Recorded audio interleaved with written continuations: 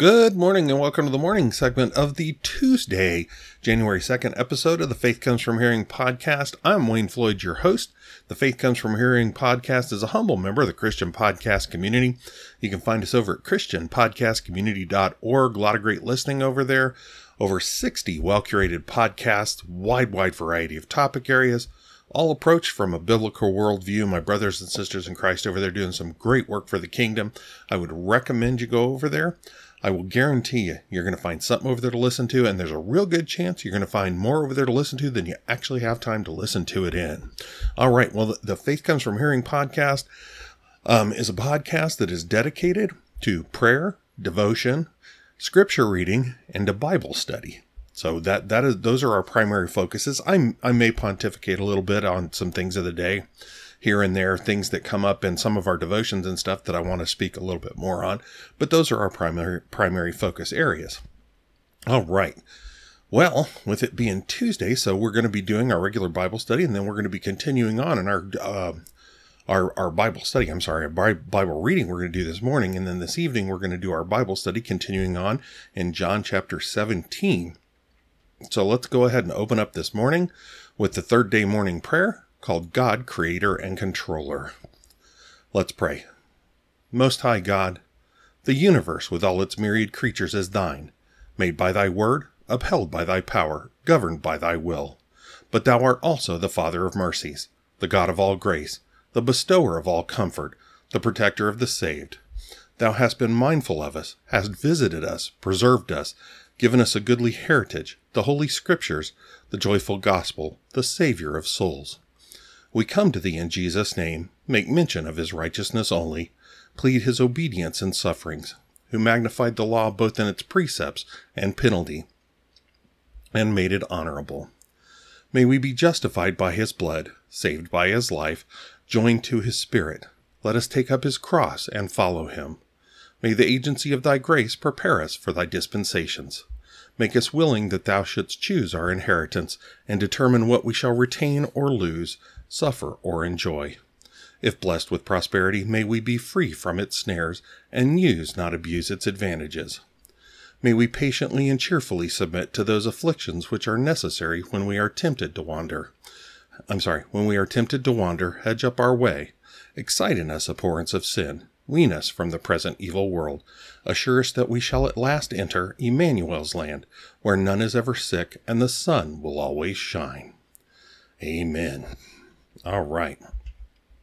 Well, our devotion this morning from Spurgeon's Morning and Evening for January 2nd, the text for it is from Colossians 4:2, and it's just simply 3 words, continue in prayer.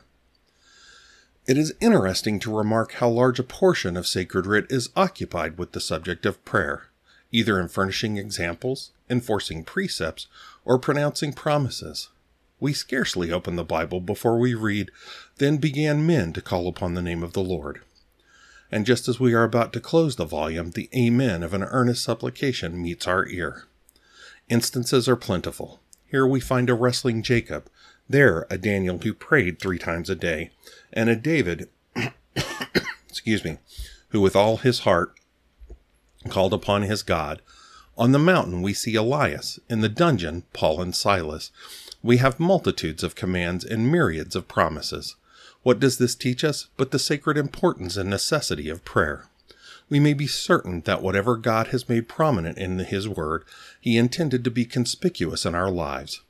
If he has said much about prayer, it is because he knows we have much need of it. So deep are our necessities that until we are in heaven, we must not cease to pray. Dost thou want anything? Then I fear thou dost not know thy poverty. Hast thou no mercy to ask of God? Then may the Lord's mercy show thee thy misery. A prayerless soul is a Christless soul. Prayer is the lisping of the believing infant, the shout of the fighting believer, the requiem of the dying saint falling asleep in Jesus. It is the breath, the watchword, the comfort, the strength, the honor of a Christian. If thou be a child of God, thou wilt seek thy Father's face and live in thy Father's love. Pray that this year thou mayest be holy, humble, zealous, and patient, have closer communion with Christ, and enter oftener into the banqueting house of his love. Pray that thou mayest be an example and a blessing unto others, and that thou mayest live more to the glory of thy Master. The motto for this year must be, continue in prayer.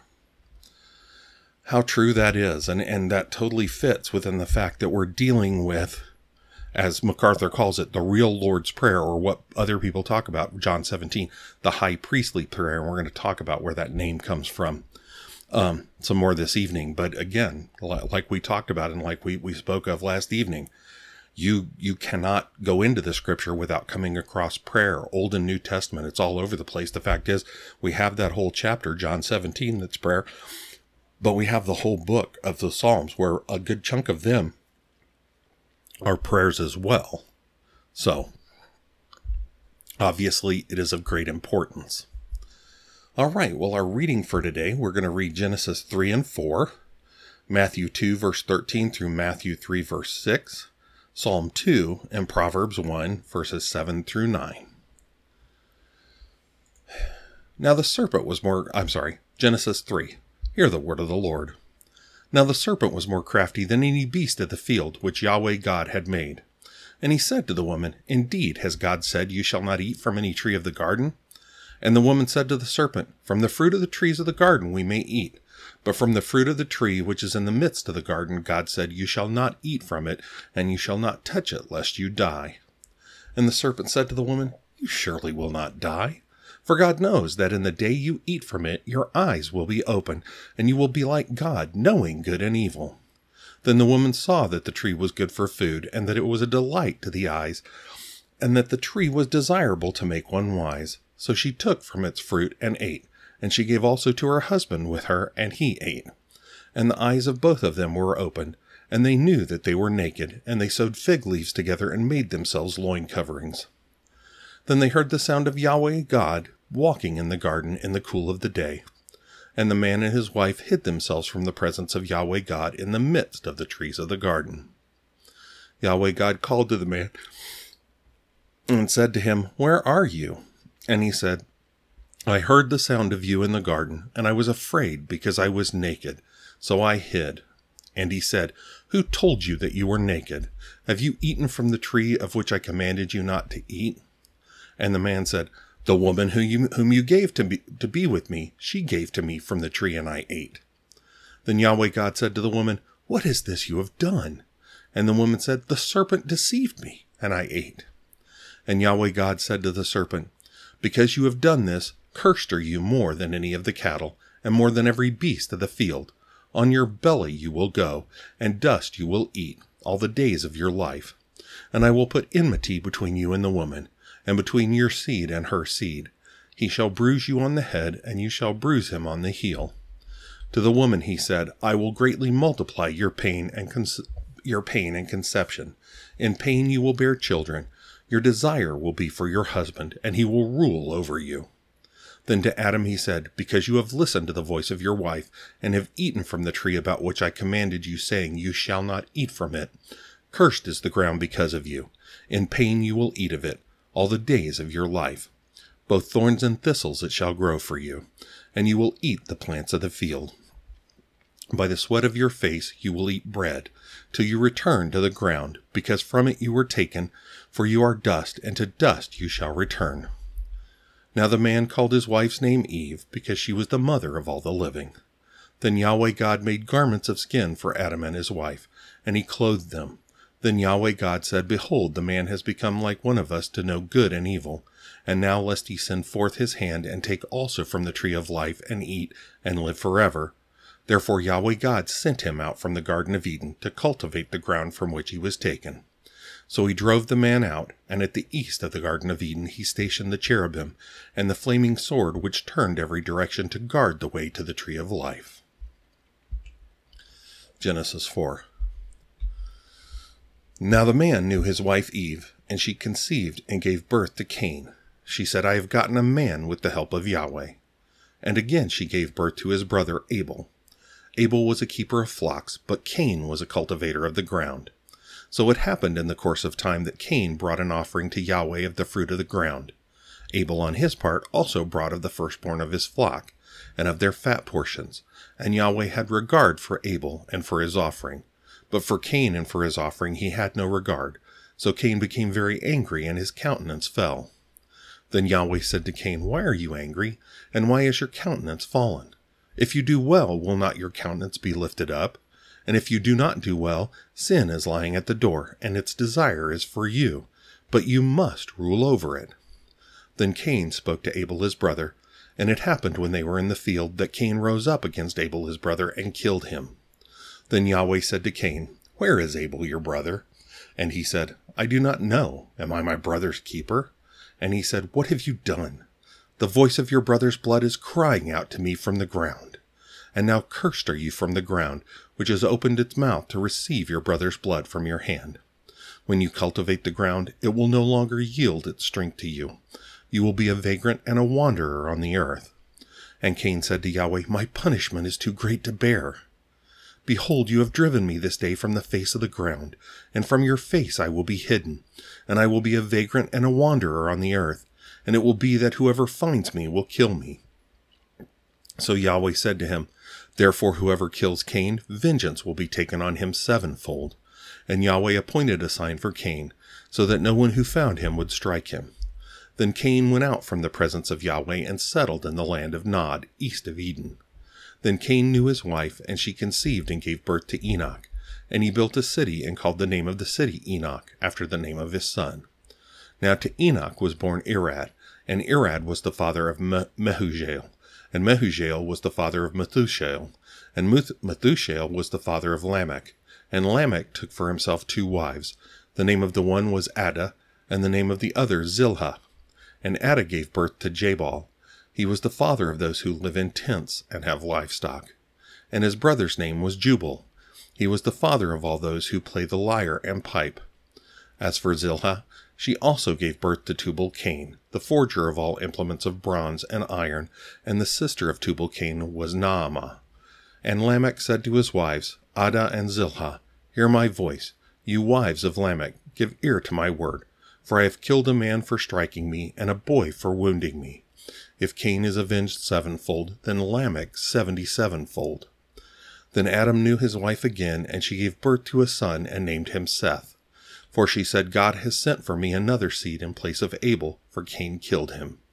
And to Seth, to him also, a son was born, and he called his name Enosh. Then men began to call upon the name of Yahweh. All right. Matthew 2, starting in verse 13 to the end of the chapter. Now when they had departed, behold, an angel of the Lord appeared to Joseph in a dream, saying, Get up, take the child and his mother, and flee to Egypt, and remain there until I tell you, for Herod is going to search for the child to destroy him. So Joseph got up and took the child and his mother while it was still night, and departed for Egypt. And he remained there until the death of Herod, in order that what had been spoken by the Lord through the prophet would be fulfilled, saying, Out of Egypt I called my son. Then when Herod saw that he had been tricked by the Magi, he became very enraged, and sent and slew all the male children who were in Bethlehem, and all its vicinity from 2 years old and under, according to the time which he had carefully determined from the Magi. Then what had been spoken through Jeremiah the prophet was fulfilled, saying, A voice was heard in Ramah, weeping in great mourning, Rachel weeping for her children, and she was refusing to be comforted, because they were no more. But when Herod died, behold, an angel of the Lord appeared in a dream to Joseph in Egypt, saying, Get up, take the child and his mother, and go into the land of Israel, for those who sought the child's life are dead. So Joseph got up, took the child and his mother, and came into the land of Israel. But when he heard that Archelaus was reigning over Judea in place of his father Herod, he was afraid to go there. Then after being warned by God in a dream, he departed for the district of Galilee, and came and lived in a city called Nazareth, so that what was spoken through the prophets would be fulfilled. He shall be called a Nazarene. Matthew 3, the first 6 verses.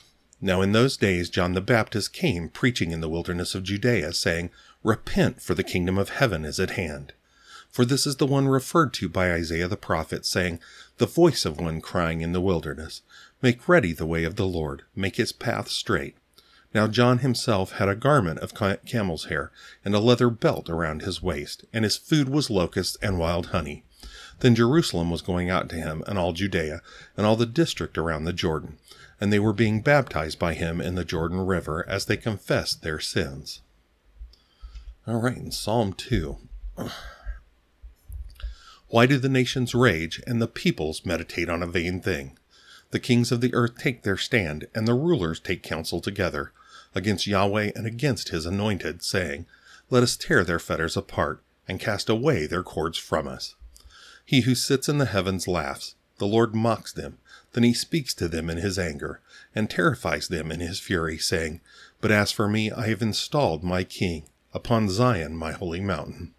I will surely tell of the decree of Yahweh. He said to me, You are my son. Today I have begotten you. Ask of me, and I will surely give the nations as your inheritance, and the ends of the earth as your possession. You shall break them with a rod of iron. You shall shatter them like a potter's vessel. So now, O kings, show insight. Take warning, O judges of the earth. Serve Yahweh with fear, and rejoice with trembling. Kiss the Son, lest he become angry, and you perish in the way, for his wrath may soon be kindled. How blessed are all who take refuge in him. Finally, Proverbs 1, verses 7 through 9. The fear of Yahweh is the beginning of knowledge. Ignorant fools despise wisdom and discipline.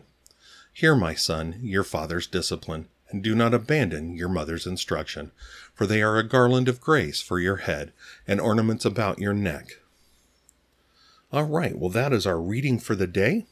I thank you for spending this time with me again, as I usually do. I truly pray that this time we spend together in the morning helps all of us to become more and more saturated in the Word of God. We need to continue to expose ourselves to the Word of God daily, in multiple ways, in reading, in meditation, and in Bible study, as well as weekly in the preaching and teaching of the Word. We've got to stay saturated in it. So I would pray that you do so. I hope you have yourself a wonderful day. I would continue to implore you to do all that you do for the glory of God, and I hope to see you for the evening segment. We're going to close out with one from Valley of Vision. This is one called God the All. Let's pray. O God, whose will conquers all, there is no comfort in anything apart from enjoying Thee and being engaged in Thy service. Thou art all in all, and all enjoyments are what to me Thou makest them, and no more. I am well pleased with Thy will, whatever it is, or should be in all respects. And if Thou bidst me decide for myself in any affair, I would choose to refer all to Thee. For Thou art intimately wise and cannot do amiss, as I am in danger of doing. I rejoice to think that all things are at Thy disposal, and it delights me to leave them there. Then prayer turns wholly into praise, and all I can do is to adore and bless Thee. What shall I give Thee for all Thy benefits? I am in a strait betwixt two, knowing not what to do. I long to make some retort, but have nothing to offer, and can only rejoice that Thou doest all, that none in heaven or on earth shares Thy honor. I can of myself do nothing to glorify Thy blessed name, but I can through grace cheerfully surrender soul and body to Thee. I know that Thou art the author and finisher of faith, that the whole work of redemption is Thine alone, that every good work or thought found in me is the effect of Thy power and grace, that Thy sole motive in working in me to will and to do is for Thy good pleasure. O God, it is amazing that men can talk so much about man's creaturely power and goodness, when if Thou didst not hold us back every moment, we should be devils incarnate. This, by bitter experience, Thou hast taught me concerning myself. Amen. All right, again, I hope you have yourself a wonderful day, and I hope to see you for the evening segment. Have a good day. God bless.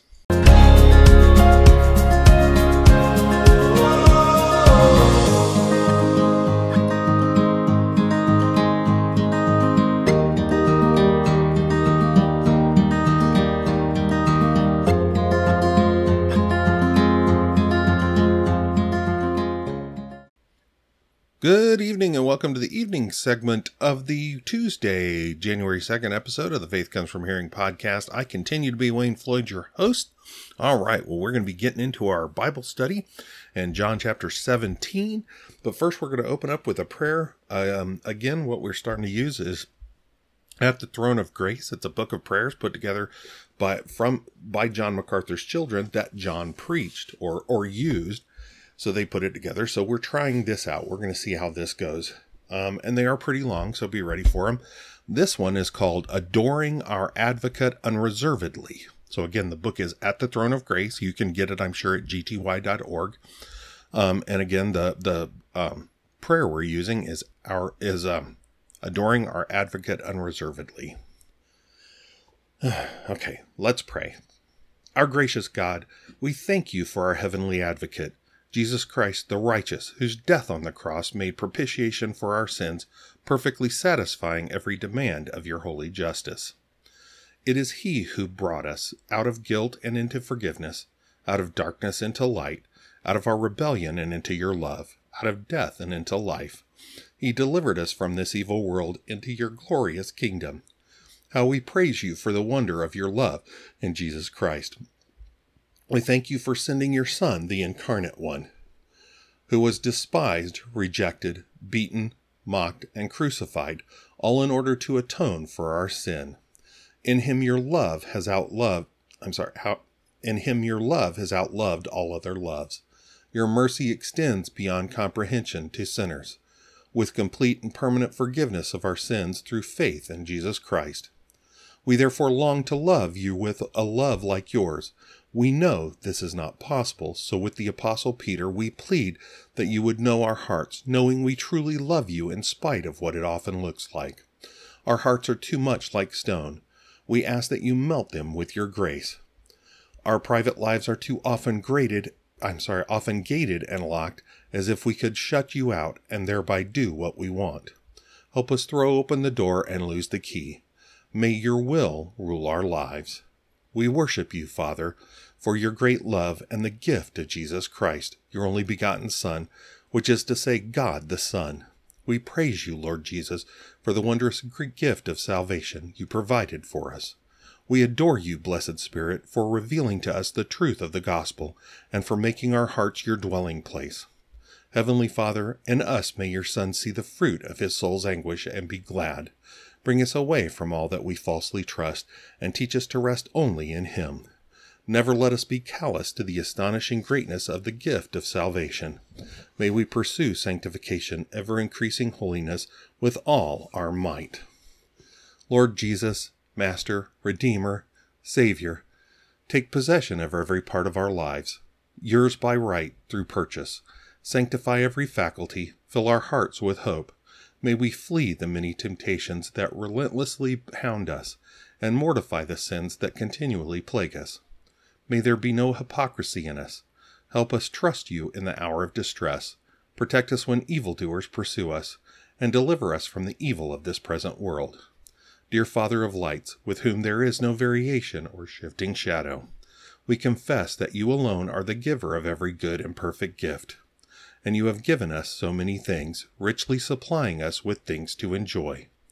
And we are reminded by the passage we have just read that the greatest gift of all is your Son, Jesus Christ, who sacrificed his very life in order that we might be freed from sin's bondage. Fill our hearts with gratitude, and may our lives reflect overflowing thankfulness, so that all who see may honor you. In the name of Jesus Christ we pray. Amen. By the way, the text that's referring to is 1 John 2, 1 through 19. So, and I'm sorry, it actually includes that at the beginning here, but I did not read that. So that's my mistake. Because most of these are based, he's praying these prayers and they're based off specific scriptures. All right. So again, something different we're trying. We'll see how that goes. All right. So our devotion, again, for the evening segment, this is from MacArthur's book, Drawing Near. It is a MacArthur devotional Bible. It has a devotional each day, and then it's a read the Bible in a year plan. So we are going to do the daily devotional for January 2nd, and I'm trying to see whether I can read this better with or without my glasses. Probably without. All right, here we go. So the title here is Experiencing God's Peace, and the text is from Ephesians 1 verse 2. Grace to you and peace from God our Father and the Lord Jesus Christ. True peace is God's gift to those who love and obey him. Throughout history, mankind has sought peace through military alliances, balances of power, and leagues of nations. Yet lasting peace still remains an elusive dream. Even during times of relative peace, nations struggle with internal strife and crime. I'm going to take my glasses off. Maybe that'll be better. All right, here we go. The Bible says that man on his own cannot know peace because he is alienated from its source. But we need not depart. True peace is immediately available from God our Father, the God of peace, Romans 15:33, and from the Lord Jesus Christ, the Prince of Peace, Isaiah 9:6. It's a gift of God's grace to those who love and obey Jesus Christ. The New Testament so clearly teaches the inextricable link between God's grace and peace that grace to you and peace became a common greeting in the early church. Grace is God's great kindness towards those who are undeserving of his favor, but who have placed their faith in Jesus Christ. It is the fountain, and peace is the stream. As recipients of his grace, we have peace with God, Romans 5:1. We are reconciled to him through faith in his Son, and we will never experience his wrath. We also have the peace of God, Philippians 4:7. The Spirit's way of assuring us that God is in control even in the midst of difficult circumstances. That's why Paul calls in the peace that surpasses all understanding. Again, that's Philippians 4:7. The world's peace is relative and fleeting because it is grounded in circumstances. God's peace is absolute and eternal because it is grounded in his grace. Does God's peace reign in your heart, or have you allowed sin or difficult circumstances to diminish your devotion to Christ? Suggestions for prayer. Thank God that you have peace with him through faith in Jesus Christ. Ask the Spirit to reveal any sin that might be hindering God's peace from ruling in your heart. Be prepared to respond in confession and repentance. Ask for opportunities to demonstrate God's peace to others today. All right. Well, that is our opening prayer and devotion for today. And like I said, we're going to continue back in John chapter 17. And we're still focused on John chapter 17, verse 1. So let me go ahead and read that, and we're going to dig in. So, John 17, verse 1. Hear the word of the Lord. Jesus spoke these things, and lifting up his eyes to heaven, he said, Father, the hour has come. Glorify your Son, that the Son may glorify you. So, again, we're still in the upper room. The upper room discourse has completed. Okay, upper room discourse is completed. His private ministry to his apostles has finished. Hang on, I need some water here. So he's finished that upper room discourse, John 13 through 16, that private ministry with them. And then he turns to pray. And we got to remember, this prayer, as we looked at it, he's in verse 33, John 16:33, these things I have spoken to you said, so that in me you may have peace. In the world you have tribulation, but take courage, I have overcome the world. First verse of John 17. Jesus spoke these things, and lifting up his eyes to heaven, he said, Father, the hour has come. Glorify your Son, that the Son may glorify you. Now I try to read those together because we have to remember these chapter and verse divisions were put in by men hundreds and hundreds of years later. When John wrote this gospel, he did not write it with the chapter and verses in it. Okay. So we got to understand when he says Jesus spoke these things, he's referring back to John 16:33. Fact is, he's really referring back to John 13, 14, and 15, and 16, the upper room discourse. So he said he spoke those things, and then he lifted up his eyes to heaven. So again, we looked at the setting of his prayer. Okay, we looked at the setting of his prayer. And he lifted up his eyes to heaven. And again, we talked about that. He said, Father, the hour has come. And again, we looked at it. In some of the translations, it says, my Father, the hour has come. Which, like we talked about, that they really that was not the thing they did in that day and time. That was not the way they talked about God in that day and time. They had a problem with the idea of anybody. They saw it as blasphemous, as anybody claiming God as their own. That's why they would not use. I mean, we use now, and like, I've told you before about the Legacy Standard Bible, which is the one I use. When they translate, they actually translate the original Hebrew and Greek. They translate Yahweh. They don't translate it into Lord. They translate Yahweh because that's what it really was.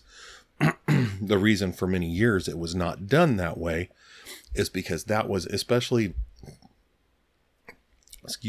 among the Hebrews, the Jews, they would not even say his name. They felt like even saying his name, his proper name, was blasphemous.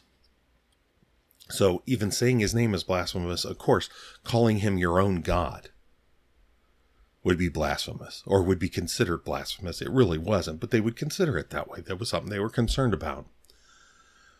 But so Jesus had said this is the setting of the prayer. Father, the hour has come. So, like I said, we've dealt with the setting of this prayer. Let's look at the substance of this prayer. So, 17:1b. This is Jesus to God. Glorify your Son, that the Son may glorify you. Now, we've seen repeatedly, and I've really tried to hammer home in our study of the Gospel of John through the first 16 chapters, how we've seen repeatedly that Jesus has continually sought to glorify God. Not himself, not even to do his own will, but to do the will of God so that God would be glorified. We've seen Jesus repeatedly make clear that that was the only reason here. John 7:18. He who speaks from himself seeks his own glory, but he who is seeking the glory of the one who sent him, he is true, and there is no unrighteousness in him. Again, this is Jesus making clear that he himself, seeking the glory of God, he is true, and there is no unrighteousness in him. Therefore, Jesus basically saying, if I am seeking the glory of God, then I am true, and there's no unrighteousness in me. John 13:31 and 32. Therefore, when he had gone out, Jesus said, now is the, this is when Judas has left. This is in the upper room. They're eating. He's washed their feet and stuff. But this is when he has handed Judas the morsel and told Judas to go do what he had done. So he's left now. So John 13:31 and 32. Therefore, when he had gone out, Jesus said, now is the Son of Man glorified, and God is glorified in him. If God is glorified in him, God will also glorify him in himself, and will glorify him immediately. So, again, he continually sought to bring glory to God. We even see it if we look across his history, his 30-some years, his history. Jesus' birth brought glory to God. Luke 2, verses 14 and then verse 20. Glory to God in the highest, and on earth peace among men with whom he is pleased. That's the angels singing out about the birth of Christ. Then verse 20, and the shepherds went back. So the shepherds have come and seen the baby. So those angels were singing to the shepherds, saying that to the shepherds. The shepherds go and see the baby. The shepherds are leaving. So verse 20, and the shepherds went back. So they're going back to their flocks, glorifying and praising God for all that they had heard and seen, just as was told them. So again, even in his birth, God was glorified, both by the angels and by those shepherds. But we also see Jesus' teaching bring glory to God. Matthew 5:16. This is in the Sermon on the Mount. Jesus says, let your light shine before men in such a way that they may see your good works and glorify your Father who is in heaven. Again, of course, he's speaking of God. He's teaching them to be such that they would glorify God. John 15:18. My Father is glorified by this, that you bear much fruit, and so prove to be my disciples. Again, he's trying to tell them that in your going forward and bearing much fruit, and we talked about it when we went through those verses. What was the fruit? What was the real fruit being talked of? It was the making of more disciples. It was the bringing the gospel to all the world and from people hearing it, coming to a saving faith in Christ. That's the fruit he's talking about that will persevere, because it talks about persevering it. So here, my Father is glorified be this, that you bear much fruit, and so prove to be my disciples. They proved to do exactly what Jesus was doing. So again, even in his teaching, he's teaching them that this is how you glorify God. But his miracles as well. His miracles brought glory to God. Matthew 9:8. But when the crowds saw this, they were afraid and glorified God who had given such authority to men. In this case, Jesus had made the lame man walk, but the way it said it is he had forgiven his sins. Which, they went, whoa, who gave you authority to do that? They were kind of freaked out by it. But he said, okay, which is easier to say? But then he tells them to walk. And he walks. And so again, the verse, but when the crowd saw this, they were afraid and glorified God who had given such authority to men. So even at that point, and as much as we've seen, as we've gone through the Gospel of John, particularly these later chapters of John, we've seen how the Pharisees and the Sadducees, the priests and the scribes, have tried to fight against the fact that Jesus has come from God. Even these crowds glorified God because they knew God had given Jesus this power. But at the same time, his death and his resurrection glorified God. Jesus' death and resurrection glorified God. Think about it. He went up on the cross and allowed himself to be executed as a sinless man. He had lived a sinless life. He allowed himself to be executed as a sinless man, and then he was resurrected in 3 days. In spite of everything that the Jewish leadership tried to do to seal up the tomb, to prevent, because they were trying to make the argument, the disciples are going to come take him and then claim he had been resurrected and all this stuff. The guards were struck dumb. The stone was rolled away. The seal was broken. The stone was rolled away. Jesus was gone. And then Jesus appeared to hundreds of people afterwards, which made clear that he was from God. It glorified God. They were like, God really sent this man to bring us this gospel. And in them seeing that, many were brought to a saving faith. It's so bolstered the ministry of the disciples that were left after his ascension, that so many more came to a saving, thousands came to a saving great faith in Christ, in groups of thousands. But so we see that as the Son has glorified the Father has glorified the Son. We've seen this. We see it throughout the Gospels, and we see it in John specifically. John 5:37. And the Father who sent me, he has borne witness about me. You have neither heard his voice at any time nor seen his form. John 8:54. Jesus answered, If I glorify myself, my glory is nothing. It is my Father who glorifies me, of whom you say he is our God. So he's making clear, God has glorified me. The Father has glorified me. So this is what Jesus is praying about here. Glorify your Son, that the Son may glorify you. There's this clear exchange. Again, we have to realize this prayer, one of the terms that I've seen used, speaking of this, is it's called an intertrinitarian prayer. It's a prayer between members of the Trinity. So this is Jesus praying to God. And he is, and this is a true prayer to God. And we talked about it. It is the longest recorded prayer that we have, the words recorded that Jesus makes. And he makes it to God. But again, it's Jesus is saying, glorify me that I may glorify you. And we're seeing here that there's many, many instances of God being glorified by Jesus and by his works, but then God glorifying him. So Matthew 3:13 through 17. This is at Jesus' baptism. Then Jesus arrived from Galilee at the Jordan, coming to John to be baptized by him.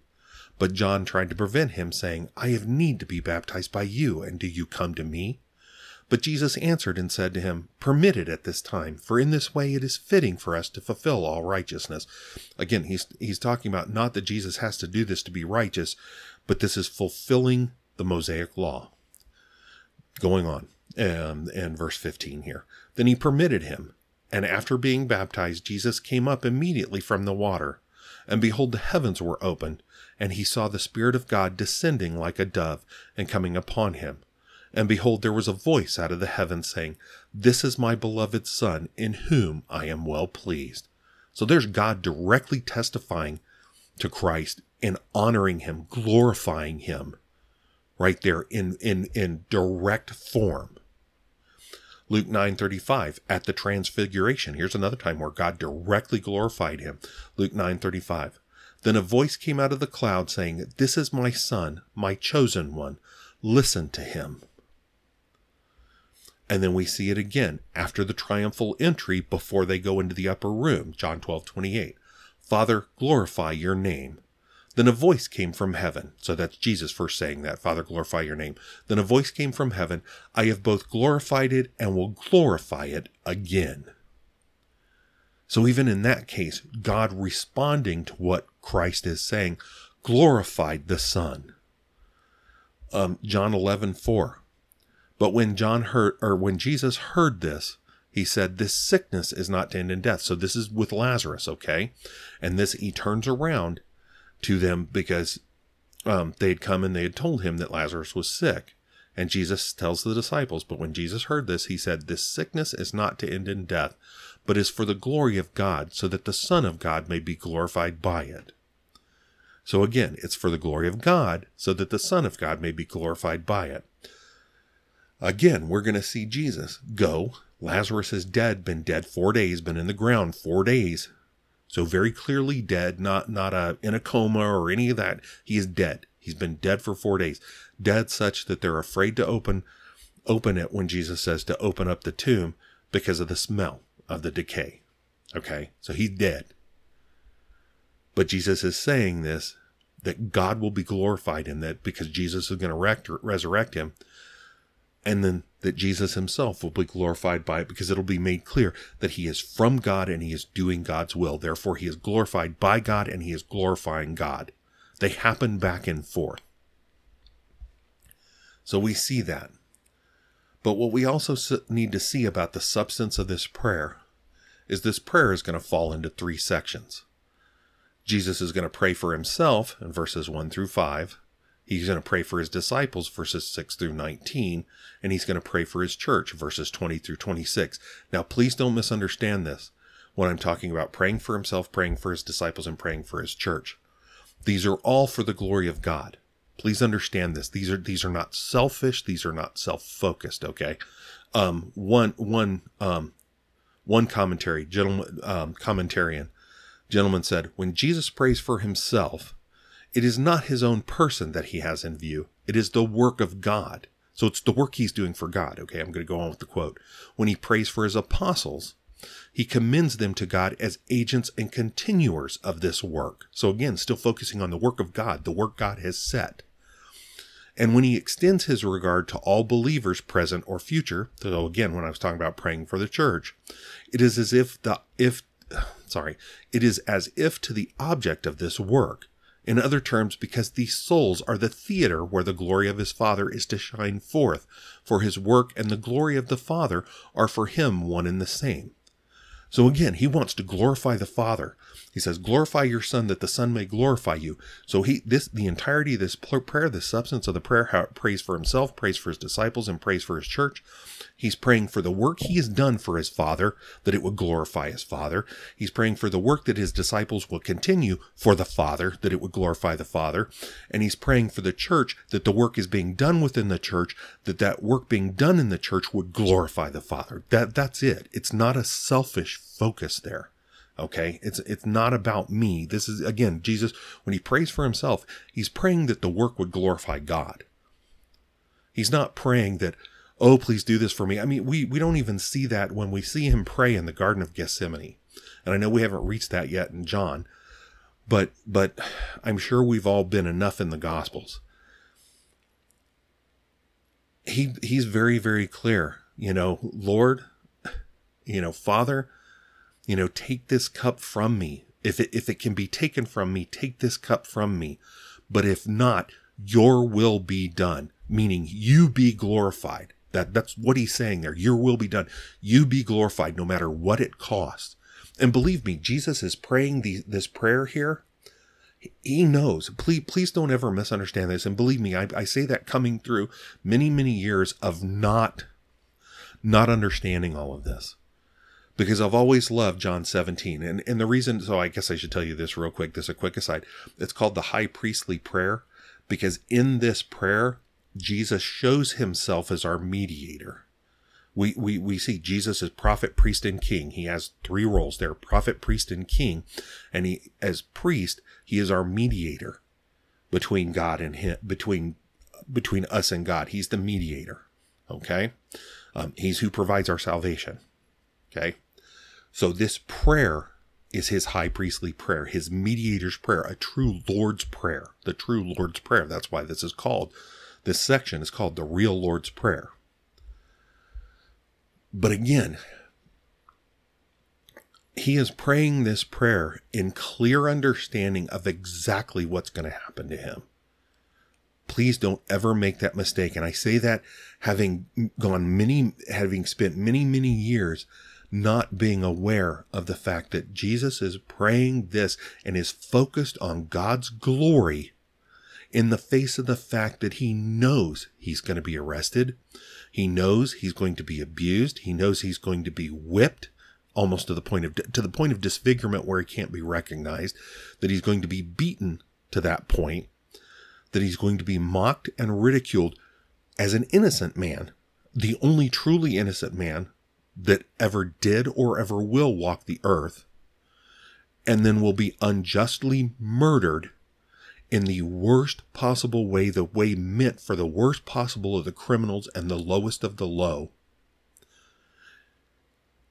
And then he's going to have the wrath for the sins of all who would believe poured upon him.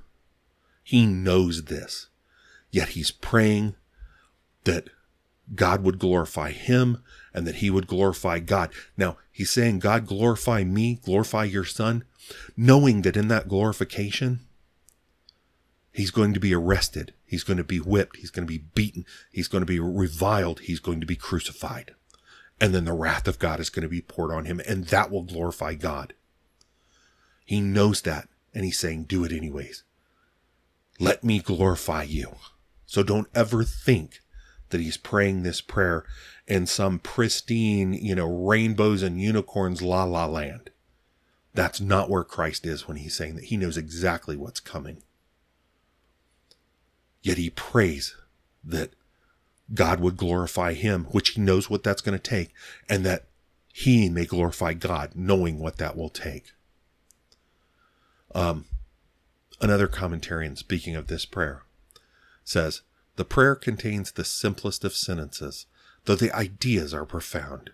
It is proof that the difficulty we have in understanding God's truth is not in the complexity of the truth itself, or in the language with which it is conveyed, as if it were logarithms or German philosophy, but in our own ignorance, sin, and spiritual lethargy. And it's true. I'm sorry. You read through this prayer. The prayer is very, very clear, very, very simple, very, very blunt. But people struggle with it. I've struggled with it before. And again, it's one of my favorite passages. I've told you before that the Jesus washing the feet at the upper room in the Last Supper is some of my favorite verses. But this prayer is another one. John 17 is another of my favorite places in the gospel. But this is the substance of the prayer. Jesus is going to pray for himself, the works that he's done, that God would be glorified by it, and thus that he would be that Jesus himself would be glorified. Then he prays for his disciples, that the disciples, in continuing that work, that they would be empowered to continue that work and thus glorify God in that work. And thus the Son be still glorified more. And that he prays for the church, for the believers, that the work would continue in them, so that God would be glorified by that work continuing in them, and that in that, Jesus Christ would be glorified, even knowing what that will bring in his crucifixion. But he prays it. because he's there to do the will of God and the will of God only. And in that, God is glorified. And the Son is also glorified. All right, that's going to do it for this evening. Thank you for spending this time with me. I hope this time in the Word for us together helps you to gather a better understanding of the Word of God, a better grasp of the Scripture for you and I both. And then it helps to shape our walk, that our walk will improve, that our walk will be more and more like that of Christ. All right, let's go ahead and close out the session with the third day evening prayer. It's called Before Sleep. Let's pray. God of all sovereignty, thy greatness is unsearchable, thy name most excellent, thy glory above the heavens. 10,000 minister to thee, 10,000 times 10,000 stand before thee. In thy awful presence we are less than nothing. We do not approach thee because we deserve thy notice, for we are sinners. Our necessities compel us, thy promises encourage us, our broken hearts incite us, the mediator draws us, thy acceptance of others moves us. Look thou upon us and be merciful unto us. Convince us of the penalty and pollution of sin. Give us faith to believe, and believing to have life in Jesus. May we enter into his sufferings. Let us see thy hand in the instruments of our grief, rejoicing that they are from thy overruling providence. Let not our weeping hinder sowing, nor sorrow duty. While living in a world of change, let us seek the abiding city. But be with us to our journey's end, that we may glorify thee in death as in life. We bless thee for preservation, supplies, mercies, and to thee, keeper of souls, we commit all we are and have. May no evil befall us, no sickness come nigh us, no horror disturb us. May our conscience be clear, our hearts pure, our sleep sweet, and with the innumerable company who neither slumber nor rest, we join in ascribing blessing, honor, glory, and power to the Lamb upon the throne, forever and ever. Amen. All right, again, I hope you have yourself a wonderful evening, and I hope to see you tomorrow morning. Have a good night. God bless.